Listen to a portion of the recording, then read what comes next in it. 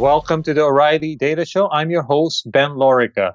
In this episode, I sat down with Michael Lee. He's the co-founder and CEO of the Data Incubator. We discussed the current state of data science and data engineering training programs, Apache Spark, his early days in quantitative finance, and misunderstandings around the term data science. I also want to highlight the fact that Michael is going to be teaching an online training class on October 10th called Distributed Computing with Spark for Beginners. I hope you enjoyed this episode, and I hope you check out that training class.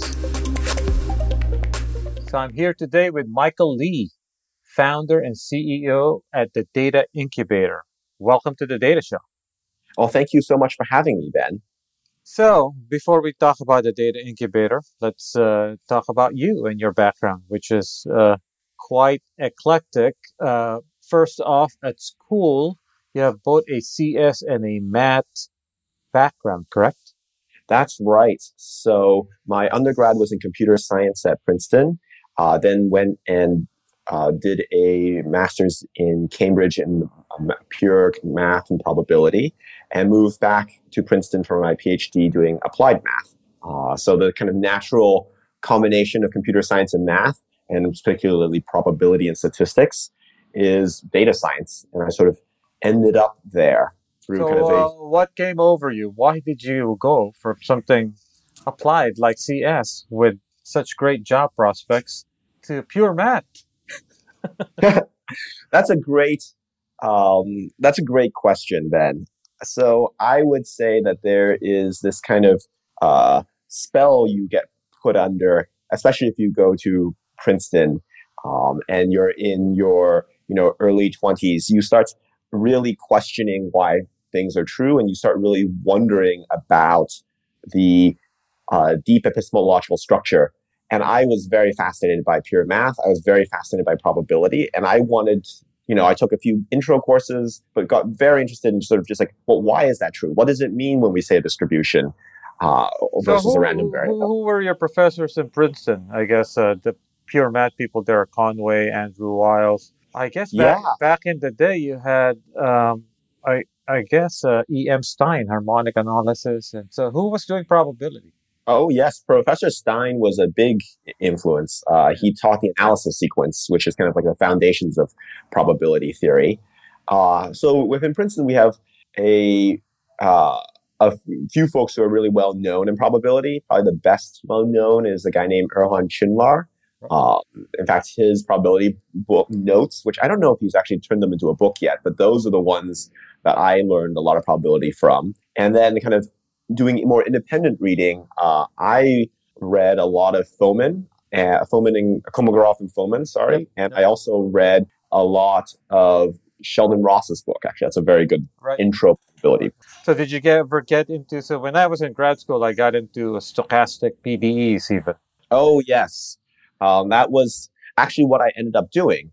So for my PhD, I was very fascinated in kind of applying all this pure probability theory to something kind of more concrete and more tangible. And I was very interested in mathematical finance. And mathematical finance as a discipline, very interested in stochastic differential equations, which are kind of like the differential equations you would have learned about in calculus or a Diffie class. But then there's a random component to it. So there's a stochastic or Brownian motion component to it.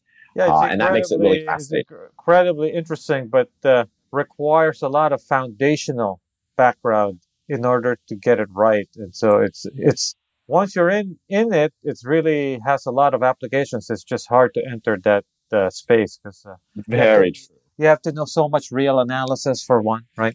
Yep.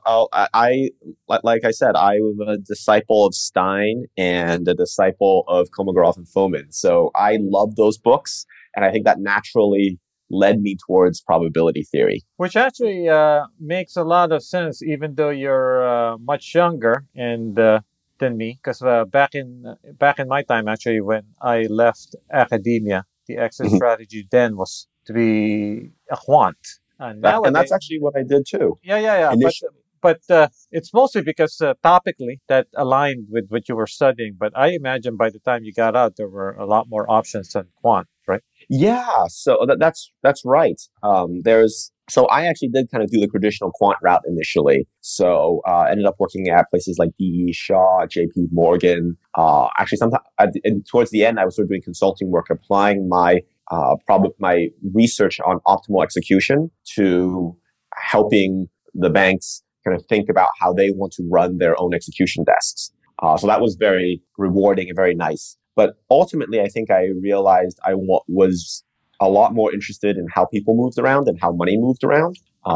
And so I made the transition to Silicon Valley, working at Andreessen Horowitz, kind of as a data scientist in residence there, and eventually moved to one of their portfolio companies, Foursquare, where I did all the data science for monetization.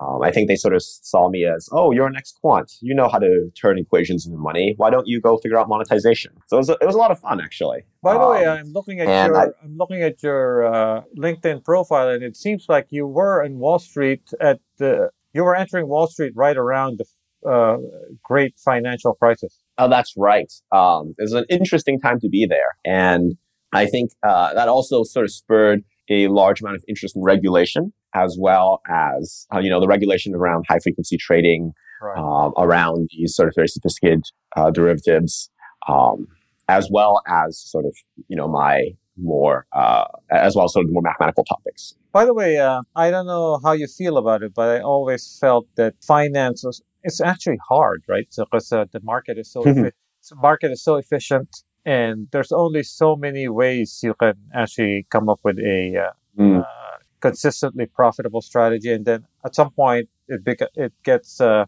market becomes even more efficient, and then that strategy's gone. Yeah, I have to agree. When I think about finance, I often think of it as like data science 1.0, maybe even data science 2.0.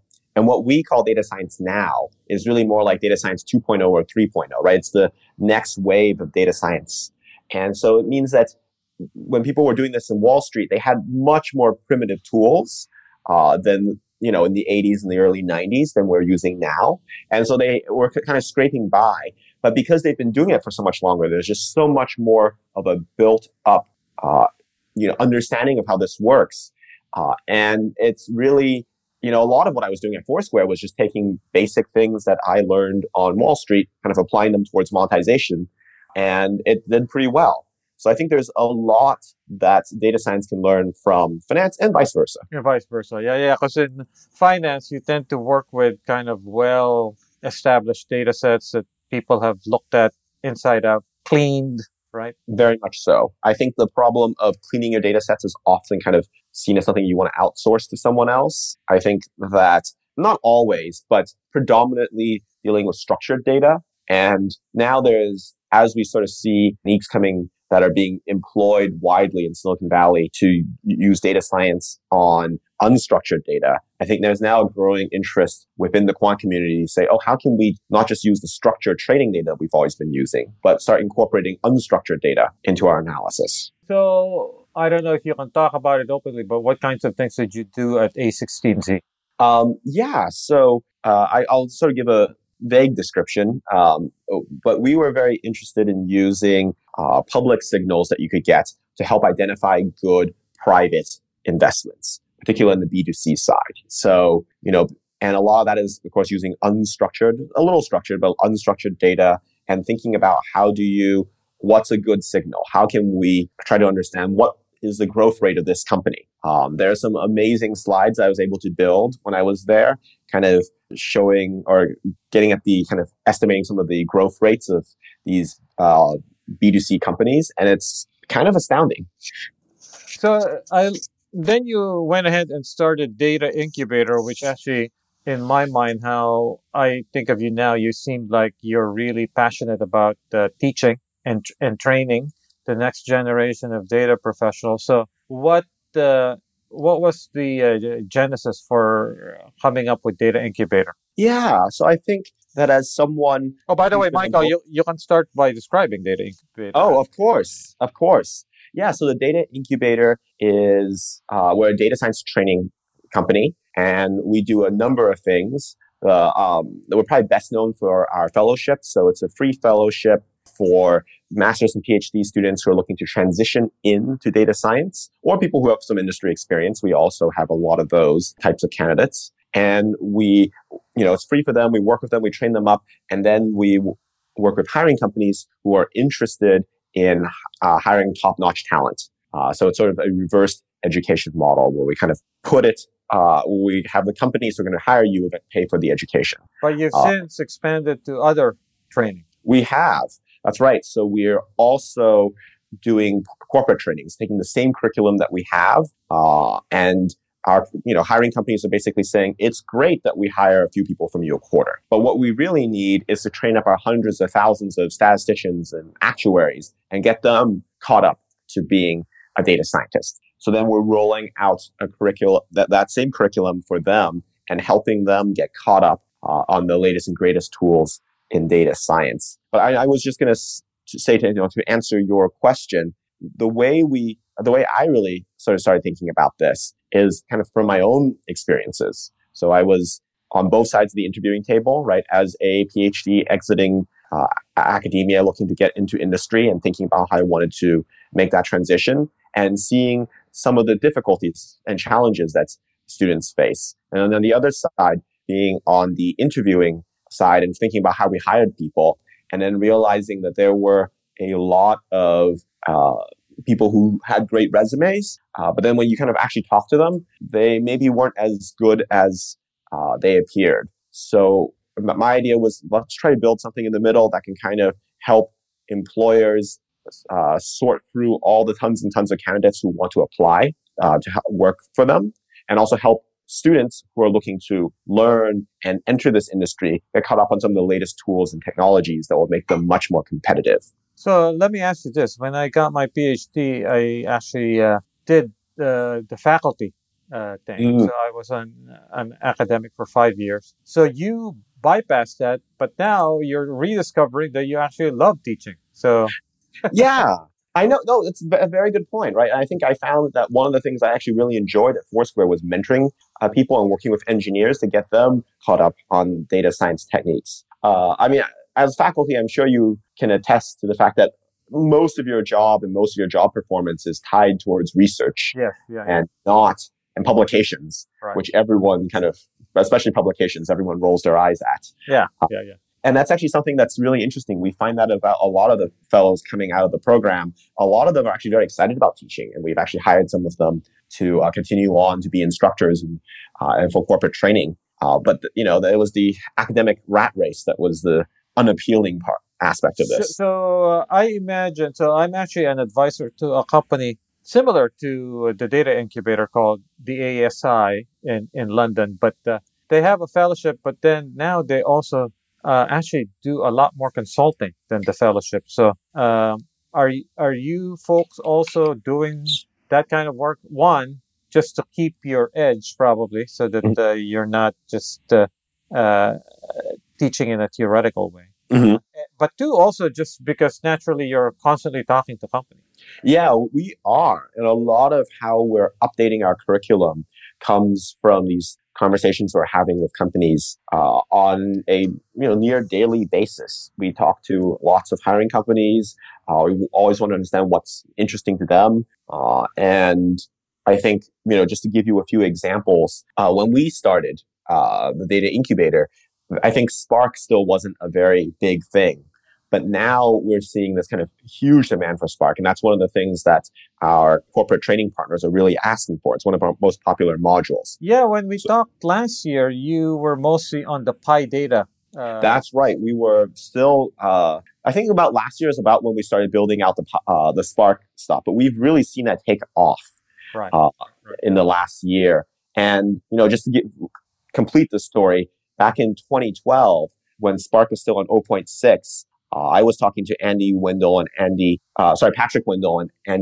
Kowinski at I guess they called it Databricks. Full disclosure, I'm an advisor to Databricks. Oh, okay. I did not know that, but I'll take that as a well-timed placement. But yeah, so we were talking to them and seeing what we could, whether we could sort of get that onboarded at Foursquare as a technology. And I think it was at that time, Foursquare still thought it was a little too immature. And it's been great to sort of see it evolve now to the point where we're collaborating with Databricks to do trainings. And there's just huge demand in industry. And speaking of which, Michael is doing an online training for O'Reilly from October 10th to October 14th. And we'll put a link to that training on the post accompanying this episode. Yes, absolutely. And we're very excited to be doing this. We're huge evangelists for data science. So we're just really excited to be able to offer this to the O'Reilly subscribers. So as you talk with companies about their training needs, and you mentioned you're now going in and doing kind of custom training classes for companies, what kinds of things are they looking for? Yeah, absolutely. I think that companies have become increasingly sophisticated. They understand that it's not just about the kind of fancy, shiny machine learning algorithm at the end, but that there's a lot of kind of software engineering skills that go into this and a lot of ETL and munging the data. And so we're seeing an emphasis not just on the modules like neural networks or deep learning or natural language processing, but also things like just munging your data in Python or using Spark to clean your data, right? And we sort of offer classes in all of those, and we've seen a large amount of demand for that. What about, Michael, do you also help them with kind of infrastructure and data engineering training, like setting up Spark? Yeah, absolutely. So not specifically with Spark, but we also offer a module that does kind of more DevOps stuff, helping them set up their systems in the cloud. We recently, in fact, I think we're actually going to be publishing this with O'Reilly, but we recently did a benchmark between AWS and Google Cloud. And we actually really liked what we were seeing from Google Cloud, and we started switching our entire curriculum over to using that platform. So how does that? So if you train, let's say I come to you, you train me on Google Cloud, but there's more jobs in AWS. So will those skills transfer between these platforms? Yeah, very much so. I think when we did this, it is on some of these tools, right? MR Job or Spark, it is literally, dash AWS or dash G Cloud. And a lot of the underlying code has been written there. Now, there is a little bit that you have to do in terms of getting all this stuff set up, but it's actually not a very high barrier to entry, and certainly not for Google Cloud. So what kinds of skills and topics are in most demand right now based on your interaction with HR officials at different companies and hiring managers? Yeah, and I think a lot of those conversations are really with the hiring managers, because HR sort of defers on these kind of technical matters to the chief of data science. And I think we've seen this huge growth in Spark in the last year. We're about to move towards Spark 2.0, and there's just a tremendous demand from industry for moving off of MapReduce and writing their large-scale distributed code in Spark. I would just add, as someone who organizes Strata, which now happens in 5 places in the world. Yeah, congratulations on that. Spark is still a huge topic inside Strata, not just on the tutorial and training side, but the sessions that get the most attendance tend to involve Spark. Yeah, and I think what we've seen is that there's a lot of people are also very interested in how do you tune Spark. That might be one of the things that's, I don't know, maybe arguably not as well documented and otherwise very well documented. Those are definitely popular sessions. And that's definitely stuff we'll be talking about in our training for O'Reilly. So I imagine, so you have Spark as a popular topic. So at Strata, the other topic around data engineering that seems to be popular is anything that involves architecture or data platform, those kinds of things. So in other words, how do I piece together these different components? And also, people love the sessions that involve a company they know. I don't know, like Netflix or Uber, who will then come out and say, this is what our platform looks like, right? So, absolutely. And we've done some work actually with a number of companies like Netflix and Uber, sort of helping them with their hiring and training. So it's been really interesting to be able to talk to them and sort of see like, oh, this is the kind of architecture that you have, and how do we think about incorporating that into our curriculum? And the other topic that I think we're seeing a large amount of growth in, and I'd be curious if you see that in Strata, is around neural nets and deep learning. Oh, yeah. Deep learning. Yeah, deep learning is a huge topic now in Strata. Yeah, it's going to be even bigger. Yeah.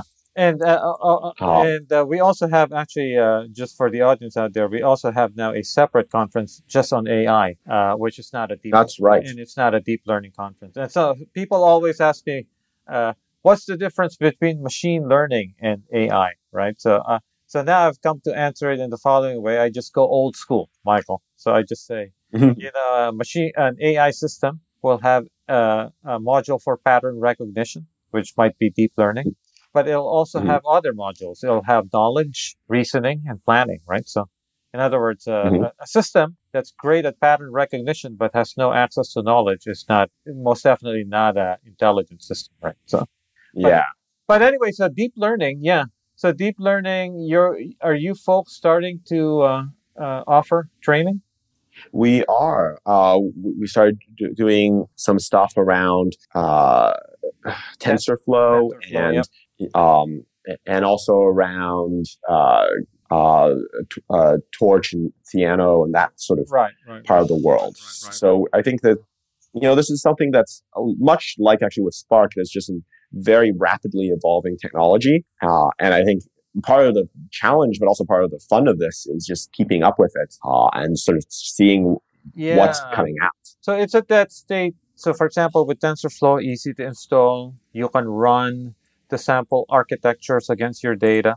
But it's, if you had to actually re-architect that network or actually build your own network, I think the documentation and the opportunity for training is still there. For one, I think that just debugging these really deep architectures, the ones with many layers, is difficult, and the tools aren't there. So, and most of the time, you end up actually having to still apprentice with an expert for a while to just learn how to tweak and build these architectures. Yeah, absolutely. It's a tough thing, and I think that's one of the reasons people are asking for sort of training, because it is such a foreign environment. Yeah, and then obviously I think that the people look at some of the top companies who are using it and have done so with a lot of success, and so they want to see if this is something they can use themselves. So we'll see. So, very much so. At least within Google, they're actually using deep learning in many settings now, not just for images and speech. So how do you see data science evolving so far? Yeah, no, I think that's a $64 million question, right? When I think about how I think about data science evolving. So let me reframe that. So as someone who works with hiring managers, is what we think of as data science the same as what enterprise thinks of as data science? No, that's a really interesting question.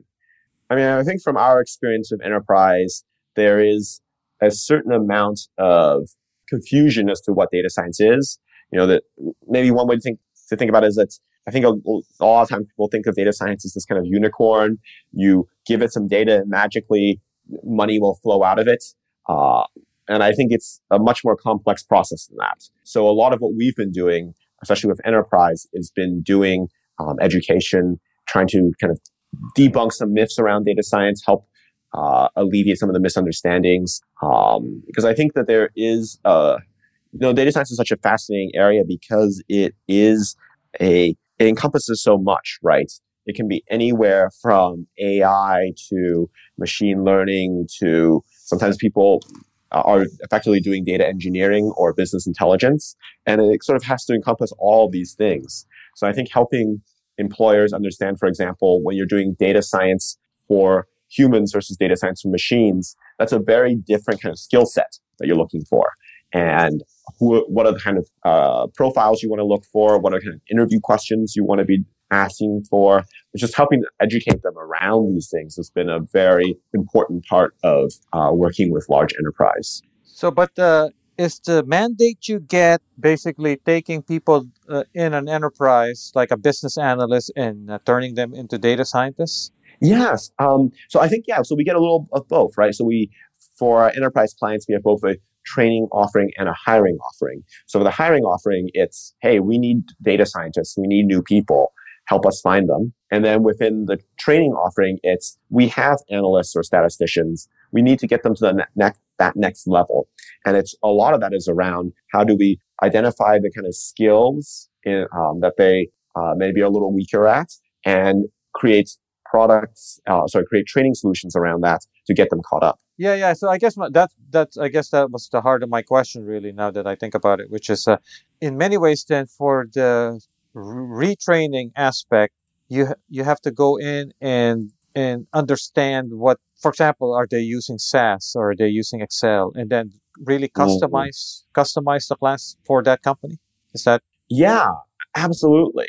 One of the things we've done is really built out a skills taxonomy, so we can go to a client and say, "Hey, this is where you fall on these skill sets. And these are the courses that might work for you in terms of getting you caught up to this level that you want to be at." And if I sort of had to do a PCA analysis on this, right? If I did some clustering, I would say that you typically see kind of two backgrounds.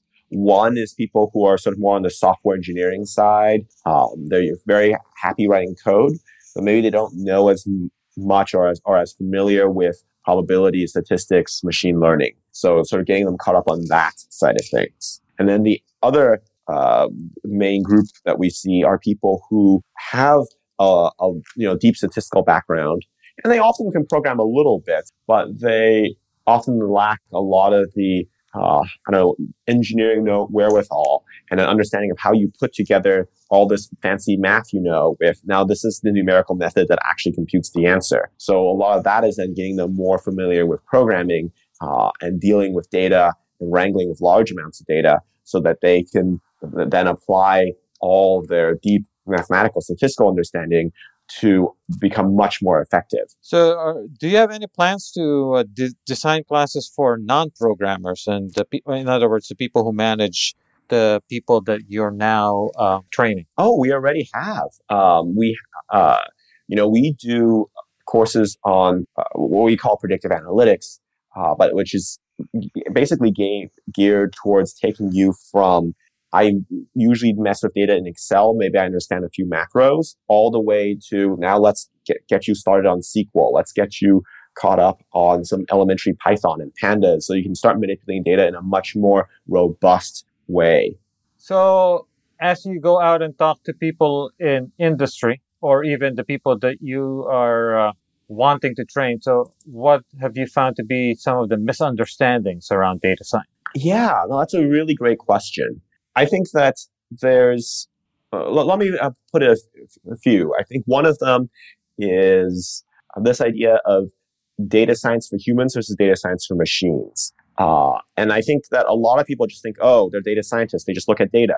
But it really depends. The kind of person you're looking to hire really depends on whether the output of their analysis is meant to be given to human decision makers, or whether that output is meant to be handed to a machine, which will then process everything. And I did a little bit of both at Foursquare, but they required kind of very different skill sets. And the kind of very, one of them, you're going to be very much, just, I have a metric, I need to improve that metric. Let me just turn this dial and make the model as complex as possible. On the other one, you have to realize that a human has to understand this. So you have to make this model simple enough that a human can look at it and really put their mind around it. So I think that this distinction is very important. Another important thing to keep in mind is that more data doesn't always mean more accuracy, right? We all know that the standard error of our measurements goes down with square root of n of data. So as you have more data, your measurement noise goes down. But you have to remember that that's only true if you're actually measuring the right thing, if you have an unbiased estimator. But many cases, especially when you're dealing with big data, you have to start really thinking about what are the biases in my data that might mean, I think I'm measuring X, but I'm actually measuring Y. Case in point, in the 1936 election between Roosevelt and Landon, Reader's Digest commissioned what I think must be the largest poll that has ever been commissioned. It was tens of millions of people. They blanketed the whole U.S. with this questionnaire. They got all these responses, and they predicted a victory for a guy named Ralph Landon, who was a Republican. And lo and behold, there's a reason you've never heard of this guy. It's because he lost the election, even though they should have, in principle, measured this to, a basis point of accuracy. And the reason was because when they did their poll, they had a biased population. They were sampling from people based on the entries in automobile registries and telephone registries. So these are people in the middle of the Great Depression who happened to have a telephone or a car, which tended to select for a more wealthy population, which happened to vote more Republican at that time. So because even though you have large data, doesn't mean that you are always going to be accurate. You have to really think outside the data and understand that the data might be biased in some way. Yeah, or just make some assumption that let's say for the big companies that are getting a lot of success from just employing machine learning black boxes, right? So the so-called unreasonable effectiveness of data. I think as long as you kind of go in with the assumption that the black box is going to be good at predicting categories or results based on input data that looks like my massive sample, right? So. Yeah, no, you're exactly right. And you and I are both understand the finance world well enough to know that black box trading while it can be very profitable, can also be very risky. And that's exactly because you're always at risk of overfitting to the most recent data. And economic data, comes in bursts. And sometimes economic conditions really change. And if you are trading one way and, the stock market crashes or there's a depression out there, then that strategy that you were employing in the boom times may very well not work in the bust times. So it's another example of there's a recent example. I don't know. Maybe you know the details, but remember there was this famous example of the flu trends using Google search. And then suddenly they went back later and they realized this thing isn't working out as good anymore. Yeah, which is fine because it's just a toy thing. But you can imagine if you map that example to Wall Street, right? So you started taking these massive positions, and then it turned out to be wrong, right? So that's another great warning. And then in terms of the last misunderstanding, I think that employers often think of data scientists as physicists or mathematicians, as computer scientists, right? There's these kind of standard disciplines. But what we found is that if you take away your kind of prejudices about who a typical data scientist is, and you give people challenges, and that's what we do. We for the admissions of the program, for our fellowship, we give people these blind data science challenges, and we see how they do. One of the categories that tends to do really well, but which people don't talk about, are social scientists. So people who are maybe studying economics or political science, and they actually let me stop you there. So define well in terms of that first misunderstanding. Do they well on data science for humans or data science for machines? So they do well for both. We're sort of testing for both, but I think they're particularly strong at data science for humans. And I'm really glad you brought up that point, because in many ways, so the story of the social sciences is that it's become increasingly quantitative, increasingly data-driven in the last, over the course of the last few decades. 10 years, right? And some of these, in economics, this is actually economics has been, especially econometrics is basically stats, right? So yeah, exactly. So over the course of the last few decades, depending on how you want to measure it. And I think the problem is that when people think of economists, we still think of Keynes, right? A man who's essentially a philosopher who sat down and wrote about how the economy should be and tried to reason about it from first principles. But that's a much smaller set of economics. And the interesting thing is that within all these social science fields, you have a young generation of PhD students and junior faculty who are very quantitatively driven. but an older generation But that's less so. so So there's always this. they tend to be Sorry, go ahead. they tend to be more statistics than machine learning, right? Yes, that's true. There's a emphasis on statistics, but there's really an emphasis on trying to apply, trying to take all this math and data science or statistics that I've done and explain it to a broader audience, and an audience that's not necessarily as conversant with the technical aspects as as I am or you are. And so that's why I think they're actually often very good at doing, what we're calling data science for humans, because that's what they do for their discipline. This is how they get promoted. This is how they get pieces published. Which includes when you say explain, that includes both verbal and written communication skills. Verbal, written, and visualization. That's a huge part of data science as well. But you're absolutely right. I think that, all of these disciplines have various aspects that make them very strong for becoming a data scientist, but also a few things that are not quite what is being used in industry. So I think with economists and a lot of social scientists, there's a very strong emphasis on statistics and statistical reasoning, but not as much of an emphasis on machine learning. Typically never something like neural nets. With, many physicists, for example, while they might program and do a lot of programming and maybe kind of large scale data manipulation, they're often using older languages like Fortran or IDL, which aren't really used in industry anymore. So a lot of what we're doing in the fellowship is getting folks caught up, folks who have kind of the basic fundamental understanding of things, and getting them caught up to the actual industry practice of today. And, I would imagine the social scientists would excel at something that people in computer science and other disciplines don't. And one of those things would be designing experiments.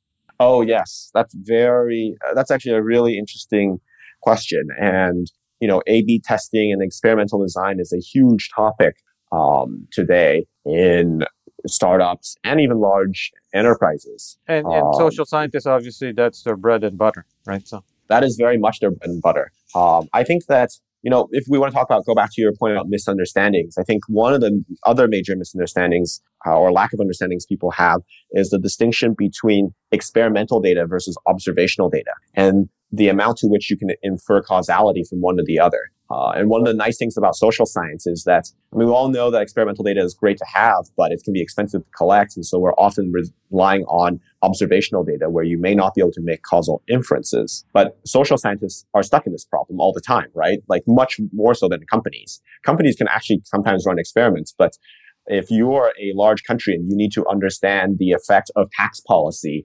on economic growth, you're not going to go run an experiment to try to solve that.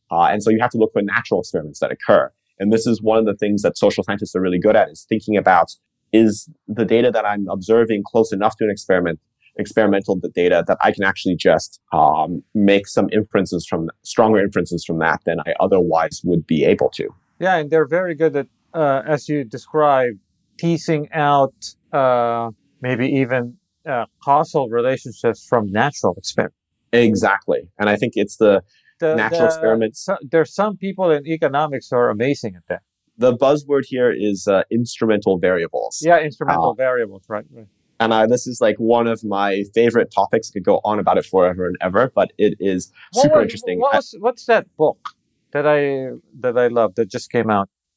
I don't know. Name some books that in this area that for our readers. I forget. Let me whip out my iPad here. Keep talking. Okay. Yeah, I was going to say. Yeah, and then the stuff that actually, to be fair, there's a group of computer scientists who are also tackling this problem around. Are you familiar with the Judea Pearl stuff? Data Pearl? I can't say. Judea Pearl in UCLA. I can't say I am. Oh yeah, no man. So you should check out the stuff he's working on. It's around precisely this topic of causality. Yeah. Oh, okay. Very interesting. I will have to do that. Yeah. I think one of the canonical examples, right, is a study to understand the effect of having female children on your political preferences around kind of women's issues.